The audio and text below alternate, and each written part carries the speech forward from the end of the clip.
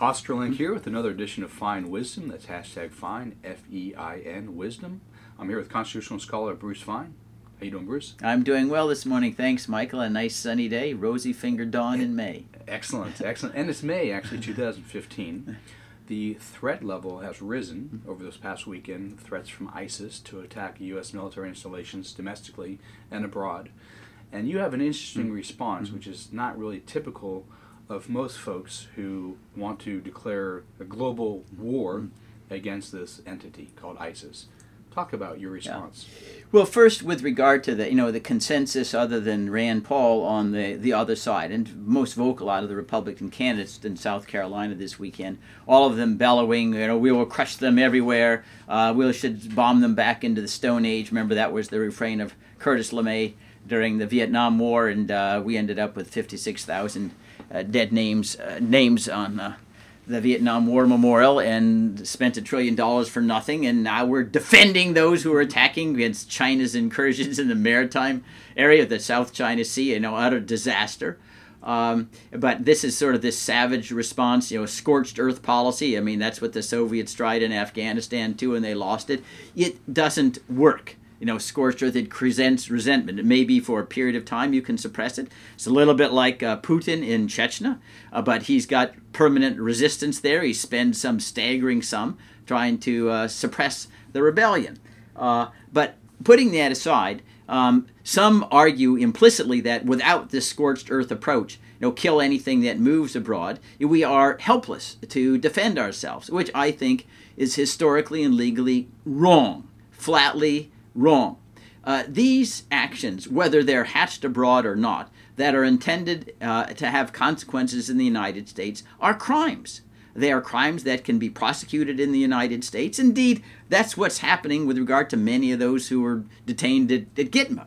Sometimes they're prosecuted by military commissions, but that's still a prosecution, not war. Most of the time, as civilians courts have handled the terrorist cases, vastly more than the handful that have been had by military commissions. The sentences in the civilian courts have been more harsh than in the military courts. Someone as vocal as Michael Chertoff, who was at one time head of the Homeland Security, was an architect of many of the policies I opposed, but when he was the head of the criminal division in the U.S. Department of Justice shortly after 9/11, he went out of his way to praise the ability of civilian courts to try and prosecute and to sentence a terrorist with a deterrent effect. And he had experience when he himself was a prosecutor, I believe in New York, but maybe it could have been another jurisdiction. And that's acknowledged. If you look at the prosecutions today, the numbers, they are civilian trials, largely conspiracy cases, and they have stemmed from prosecutions for the USS Cole, from the bombings in Tanzania and in 1998 and in Kenya of our embassies. Now, I want to underscore, that doesn't mean that every single incident gets successfully prosecuted. That's true of everything. Even in the United States, Michael, arrests are made in only 2/3 of the homicide cases where someone could have been murdered. Just arrests, not prosecution. And the fact is, no criminal law is going to be 100% perfect, just like the war after 9/11 certainly is not 100% perfect either. There continues to be ISIS attacks and whatever, precisely kinds of things you've described.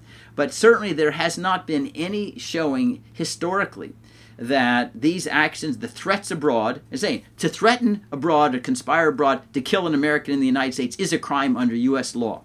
And we have the authority under U.S. law to capture by what you might call kidnapping or otherwise, these persons if they're in a hostile territory and bring them back for trial. The same way Israel had kidnapped Adolf Eichmann in Argentina, brought them back to Jerusalem for a trial.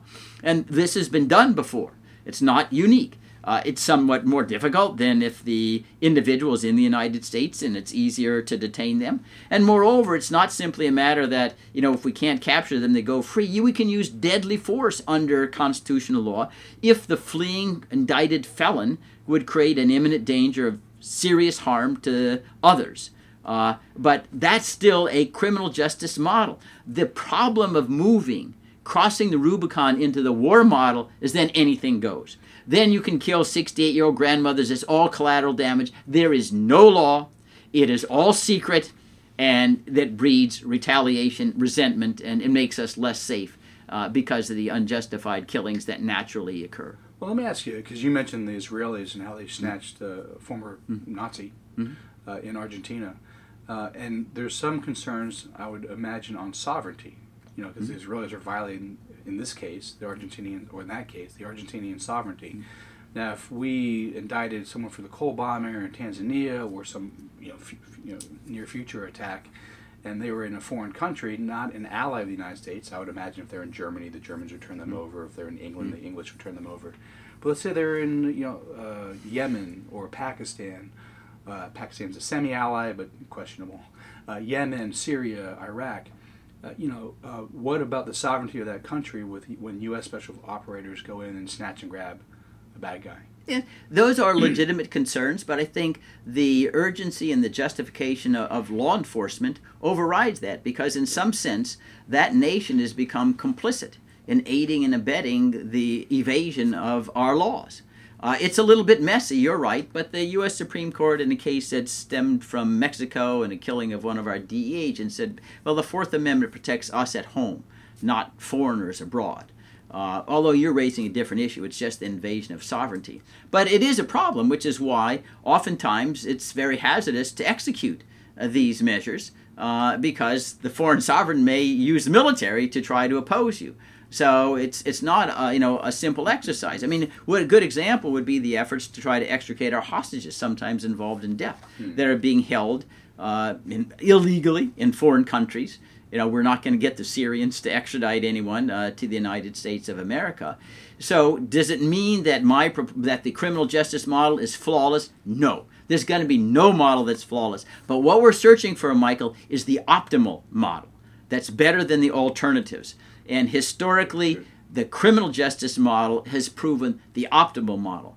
The war model, like I say, it leads to abuses, it leads to war and unjustified killings that come back to haunt us.